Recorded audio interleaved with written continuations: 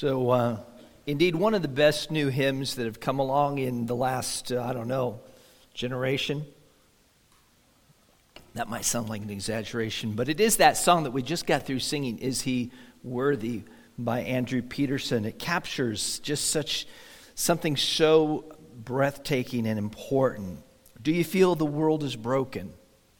Yeah, we do, right? You sense it. Do you feel the shadows deepen? We do. But do you know that the dark won't stop the light from getting through? We do. Do you wish that you could see it all made new? We do. You know, I love that song almost inordinately so, more than maybe I should. I don't know if you can love a song too much, but I really do. It gets me choked up when I sing it, when I think about the words very, very deeply at all, because it just gets at the heart of what we were talking about earlier, the worth of Christ. And particularly, it's that worth of Christ set against just everything that's wrong with the world. Like there's so many things that people are negative about. Some of you maybe are even bent a little negatively. Anyone in here want to admit that you just kind of have a dark outlook on life? Nobody's going to put their hand up, right? Okay, all right. Yeah, well, you work in a prison system. That would probably get it for you, CC, yeah?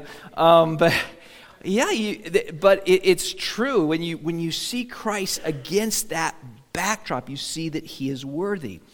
Advent, as we've talked about, which, by the way, we conveniently have candles lit with when we celebrate Advent. It speaks to Christ's coming, his coming into the world. It's something we talk about every Christmas. You may feel like we've kind of done it to death and that there's nothing new that we can say.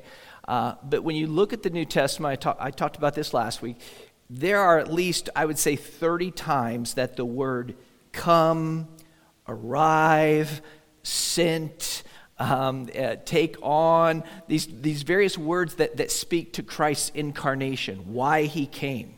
Almost always, invariably, it says why, and there are a lot of different reasons why he is said to have come. And usually there's the indication that he pre-existed his coming.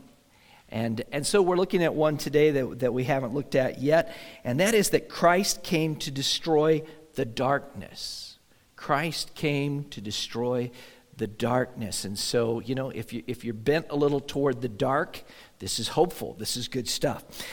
Using darkness here in kind of an overarching way, there are various ways that the Scripture uses the term darkness, but I'm kind of using it as the Scripture sometimes does, as sort of a catch-all for everything wrong, everything evil.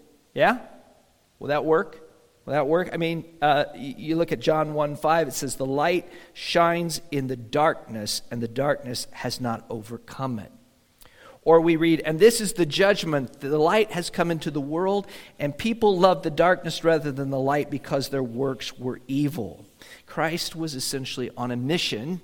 When he came to earth, he was on a mission to turn on the lights. I don't know about you, but I love it when somebody turns, when I'm in darkness, literal darkness. I'm not a fan of darkness. People that know me probably are aware that I grew up with kind of a fear of the dark. So somebody turning on the lights, that was the greatest thing you could do for me. That was like the best when the lights came on. And that's what Christ came to do. He came to turn on the lights. He came to dispel the darkness. There are three enemies that he takes out in this. First of all, he destroys sin's pusher. He destroys sin's pusher, which I know makes Satan sound a little bit like a drug pusher. But when you think about it, he kind of is. He kind of is. I mean, he comes along, you know, with and he takes people and he tries to make junkies out of them. Junkies of sin. He promises them all the typical things that a pusher does. Oh, you're going to love this. Oh, it's going to be so great. Oh, this is going to do such good things for you. What could possibly go wrong? What, you're going to die? No, you're not going to die. This is going to enlighten you. You're going to be like God. Isn't that what Satan did pretty much with our fathers and mother, Adam and Eve? Satan continues to this day in that same role. He is referred to in the Scripture more than once as the tempter. That's what you see when Jesus goes out into the wilderness to be tempted of the devil. It speaks of him as the tempter there and elsewhere. And although he is not God. He's not parallel to God. He doesn't have the same omnipresence and other things going for him that God does. Yet we can still think of him as a decided enemy. That he still plays that role. Paul can say that we're not ignorant of the devil's schemes. That implies that Christians still have to deal with that. Peter says that the devil goes around like a roaring lion, seeking whom he may devour. James says, resist the devil and he will flee from you. Now, what I'm getting at in all of those cases, even though we know that sin comes from our flesh, it comes from our own evil desires and so on and so forth, yet the role of Satan is still in there. He is still the tempter. John writes, whoever makes a practice of sinning is of the devil.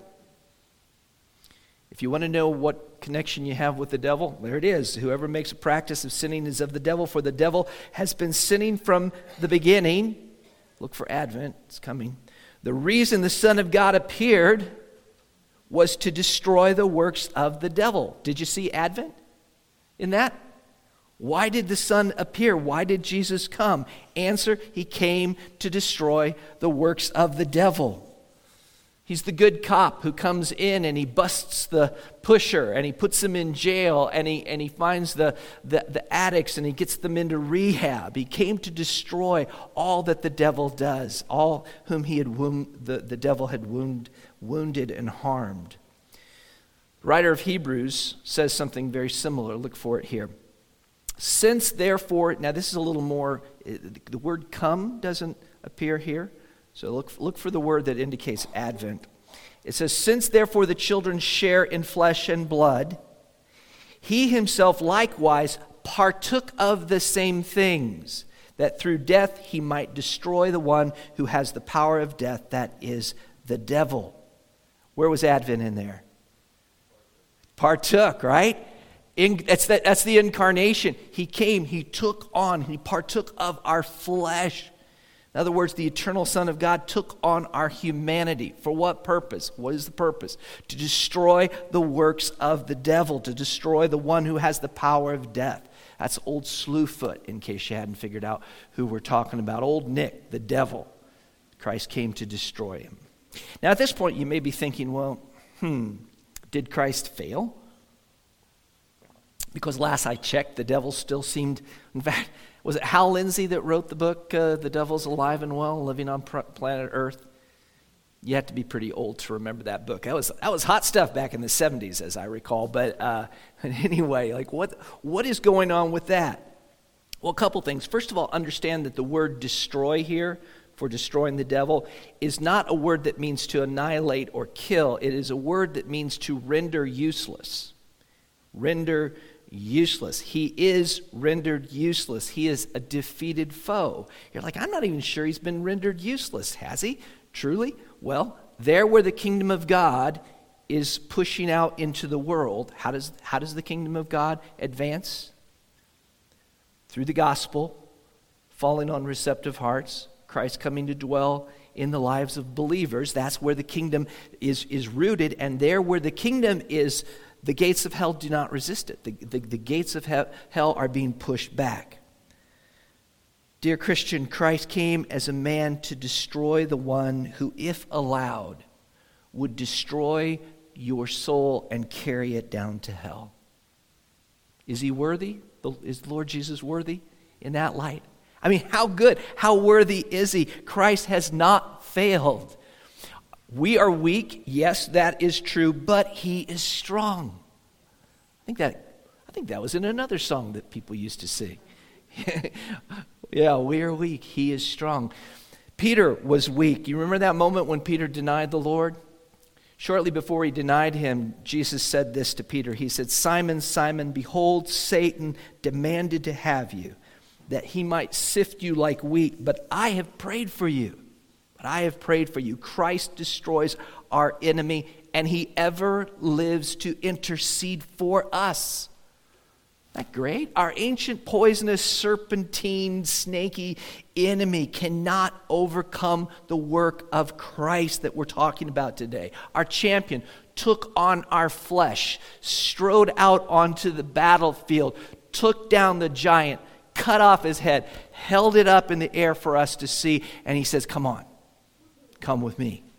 Yeah? I've destroyed the one who would destroy you. And that's a good thing. That's a good thing. He destroys sin's power. Sin, like drugs, is an addiction which enslaves. Like the people of Egypt, Christ came. Like the Israelites being set free from their bondage in Egypt, the people of God, the New Testament people of God, well, really his Old Testament people too, have been freed, have been set free from bondage, the tyranny of slavery. Paul talks about this in Romans 6. John talks about it. Well, it's Jesus actually, through the words of John. He says, whoever makes a practice of sinning is of the devil, for the devil has been sinning from the beginning. The reason the Son of God appeared was to destroy the works of the devil. Do you see Advent there again? The reason the Son of God came was to destroy the works of the devil. We were slaves to sin. We were like the devil in one sense, who'd been sinning since the beginning. To be a sin junkie means that you belong to the one who sells you the stuff, right? The sin's pusher. But Christ came not only to free us from the pusher, but to free us from the stuff that was being pushed on us. Does that make sense? Are you tracking with the whole analogy? So it's not just the drug dealer we're being freed from, but it's the drug as well. Because of Christ's work on the cross and the redemption that is ours, we are delivered from our old slavery. Sin is to be no longer our masters. We're no longer helpless. We're not obligated. Paul can say this to the Romans, so then, brothers, we are debtors, not to the flesh, to live according to the flesh. For if you live according to the flesh, you will die. But if by the Spirit you put to death the deeds of the body, you will live. And he says as well, for sin will have no dominion over you, since you are not under the law, but under grace. The Christian life is not meant to be lived and squandered in a relentless pursuit of sin that we feel simply helpless and given over to. If you've repented of your sin, if you've turned to faith in Christ, then you are now a new creature. You're a new creature. You are in union with Christ. The Holy Spirit dwells within you. And in that new creatureliness, in that work that Christ has brought about, we are to be killing sin. We are not simply giving up and waving the white flag of surrender to sin. We engage against it. This is not a work that's done in the weakness of our flesh. It is a work that is done in Christ.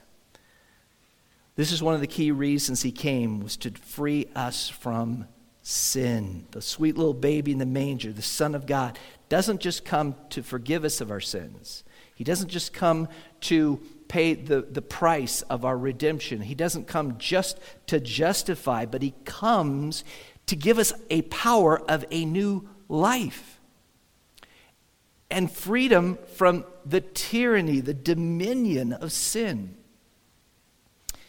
Now, probably for some of you, it starts to sound wrong, because there's a false understanding that some Christians have, and it's like a bad extrapolation.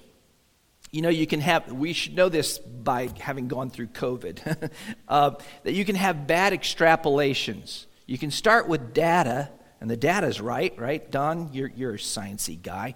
You got data, and the data's right as far as it goes, but then you have to take something and do something with the data. Well, okay, so you think about what we know as Christians. Christ came to save us. He saved us. We couldn't save ourselves. We were lost. We're dead in our trespasses and sin, without hope, without God in the world. All that's true. He saved us entirely as a work of his, not by our works, lest we should boast, he says. All of that is true. It is all of grace. It was not through any righteous thing we had done. True, more true. Yes? And another truth is that we're never going to be perfect in this life. John says if any man says he's without sin, he's lying, and the truth is not in him. So we do fall short. But the upshot of all of that is not give up, therefore, and go and just sin all you like. That's not the Christian answer to sin. Rather, because we have such a great high priest who came in our flesh, who knows our weakness, we are to lay aside every sin that so easily besets, running the race with endurance, looking to Jesus, the author and perfecter of our faith. That's the extrapolation that we are to have. We are to yield to Him, yield to His sanctifying work, yield to His Spirit, not be yielded over to sin. The defeat of the tempter and the defeat of sin's power means victory. It is victory. It's not a permission slip to go and live badly. As I said as I finished the first point, it is a trumpet blast to join the battle. Our champion has come. He has defeated sin. He has defeated the power of sin. He goes forward. We are to follow him in that, not to simply retreat into, I'm a sinner, I can't do anything, so I might as well enjoy it. That's not the Christian answer. It's not the answer. And he destroys sin's penalty. What is the penalty of sin? But that's not what sin's pusher told us. Don't you remember how that went when he was tempting Adam and Eve? He showed them how good the sin was, how good the forbidden fruit was. And then he says, that God's fella, what a jerk. He told you would die. You're not going to die. You'll be fine. In fact, you'll end up being just like God. That was how he sold us on it. And then, of course, lo and behold, we did die. Death came into the world. Sin and death and judgment, eternal death, separation from God. They were cast out of the garden. That's the wage. Paul calls it wage. He says, for the wages of sin is death, but the free gift of God is eternal life in Christ Jesus our Lord. So what is sin's penalty that Christ came to destroy? Death. Death in its physical sense, death in its spiritual sense. Since therefore the children share in flesh and blood, he himself likewise partook of the same things. You're saying you're reading the same thing again. Yes, I am, and I know it. That through death he might destroy the one who has the power of death, so that's the devil, and deliver all those who through fear of death were subject to lifelong slavery. Do you see the reason for Advent here? It's not only that our enemy had to be destroyed, had to be nullified, had to be rendered useless, but also what had to happen was that fear of death had to be taken away. We had to be delivered from death. Who saved us and called us to a holy calling, not because of our works, but because of his own purpose and grace, which he gave us in Christ Jesus before the ages began, and which now has been manifested, look for Advent, manifested through the appearing of our Savior Christ Jesus, who abolished death and brought life and immortality to light through the gospel. Why did Christ appear? Why did he come? What's Advent about? He came to abolish death, to bring life and immortality to light. Isn't that wonderful? That is a good word. Death and fear, the pangs of the fear of death are bad. Without Christ, they're scary. People kind of push them away as best they can. Someone once asked Woody Allen what kept him up at night. This is not a verbatim, but it's close. And as I recall, I don't know what they were expecting for an answer, like, flop at the box office or something like that. And in only that way Woody Allen could say was, I'm afraid of death. I'm afraid of dying, which should be kind of one of those duh answers to a question. People push away the fear of death. They manage to convince themselves that other people die. Have you noticed this, by the way? That people around you have a habit of dying. If you're my age, it just seems like the whole population of the earth somehow has died and replenished in my lifetime. There's something in us that doesn't want to admit the idea, the fact that we are going to die. We want to convince ourselves if we do die, we try to convince ourselves that, it's nothing followed by nothing.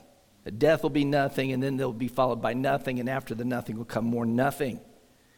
But Shakespeare kind of nailed that one, right? When he said, to die, perchance to dream. Aye, there's the rub, for in that sleep of death, what dreams may come. Must give us pause.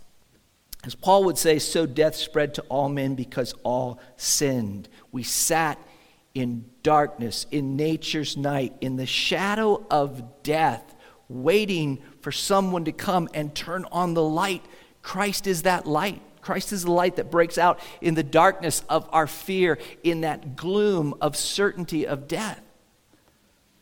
Advent is the light of life and hope for all who believe. Death loses its sting. Death is conquered at the cross, and it will forever be conquered. Did you know that death, along with Hades, is going to be thrown into the lake of fire? That's what the book of Revelation tells us. That lake of fire that was prepared for the devil and his angels, and just for good measure, Christ is going to toss death in there too.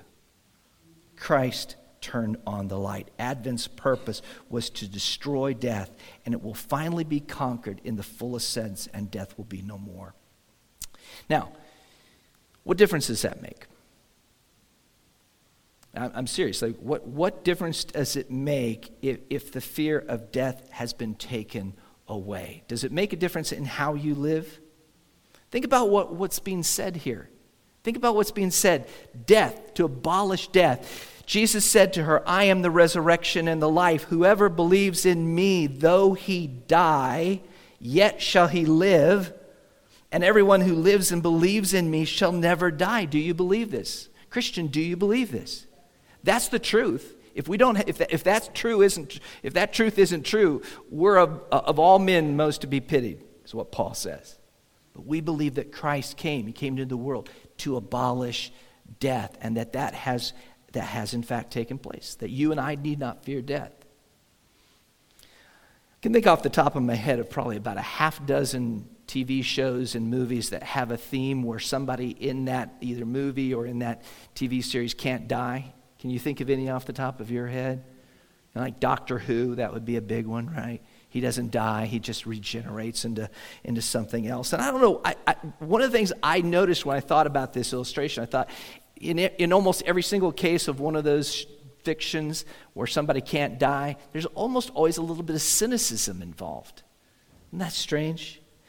But if our lives are hidden in Christ with God, if we cannot have our lives taken from us because our souls are held in the palm of Christ's hand and held there safely, then it's nothing to be cynical about. That's hope. You and I have hope. Our life isn't pointless. It's not meaningless. It's not in vain. Suddenly, with this knowledge, there is hope of eternal life. If for a moment in this world our enemies seem to prevail, it's but for a moment. Even if they were to kill us, even if they were to take our lives, even if we die, yet shall we live. They haven't taken anything from us. With this truth, we have courage that comes from faith. That if we believe in Christ, if we believe that he came in our flesh for the purpose of dying in our place and of abolishing death, then whom shall we fear? What shall man do to me? And I don't care. You could be wired, and we're all wired differently. Some people are just wired to be a little braver than others. Some of us are wired to be a little bit like Don Knotts in the Ghost and Mr. Chicken. That's referencing a movie from the 60s, boys and girls, so just so you know. But he was a very fearful guy, all right? And we might be wired that way. But if you get a hold of this truth, if you understand Advent and that truth, if you get a hold of that as a conviction deep in your heart, then you can have a little Holy Spirit swagger. Wouldn't the little Holy Spirit swagger? Like, well, I'm not afraid. What should I fear? What's man going to do to me? Hey, live in Christ and die is gain. Either way, I'm fine. And we can come off looking really, really brave. Why? Because there's this huge safety net there. Right? I could do all kinds of stuff on a trapeze if I tested and made sure I liked the safety net down below, I wouldn't be afraid to give it a try. And there's this great safety net that we have as Christians, and we need not fear. Because Christ defeated death, we have also a bank account filled with joy. Have you ever thought of that? There's just like this joy deposit that's been made. And we can go there. Any Christian who's taken a hold of this truth, anyone that truly has Christ, has that joy bank account. And I don't mean to say that there's never grief in there is absolutely grief in the Christian life. The difference is we don't grieve like other men, the Bible says. It doesn't say we don't grieve. If we lose someone, if they're gone, there is a natural grief that comes from that. And yet, because Christ has overcome the grave, because Christ came for the very reason that he might abolish death, we have joy that we can lay hold of. It's there. It's there for us to lay hold of because we're in Christ's hands and no one can take us from them. All these differences and more are for us who believe because we know that Christ came for our sake and destroyed death. How many of you like this time of year? Just a show of hands. What's wrong with you? Really, what's wrong with you? I don't understand. You like it. You like this time of year. How many are with me that I'm talking about the weather more than the season, all right? Oh, now all at once you're on my side. Okay. Yeah. Maybe it's because I put the two together that I can be a little bit of a Grinch, but I don't love this time of year. I like long days, short nights. That's how I like I could live on the equator and be perfectly happy. It's just that would seem fair to me, but these short days and long nights and the cold and people are like, oh, I get a dress and a sweater. It's like, yeah. You realize the weather literally could kill you if you step outside without that sweater, right? That doesn't change your mind about it? But we have what? Joy. But we have joy, yes. I've got joy. Yeah. I don't know. I think it's a little bit of that sad, seasonal affective disorder about it that I don't really love. But how blessed are we that Christmas falls at this time of the year? What a wonderful case of good timing. For it reminds us in the darkness, for those of us who are like just waiting for that winter solstice so we can start adding light. It's a beautiful thing to know that Christ came into this world to turn on the lights. Yeah, he came to destroy the darkness and all that goes with it. He came to destroy the sin pusher. He came to destroy sin's power. He came to destroy sin's penalty for our sake.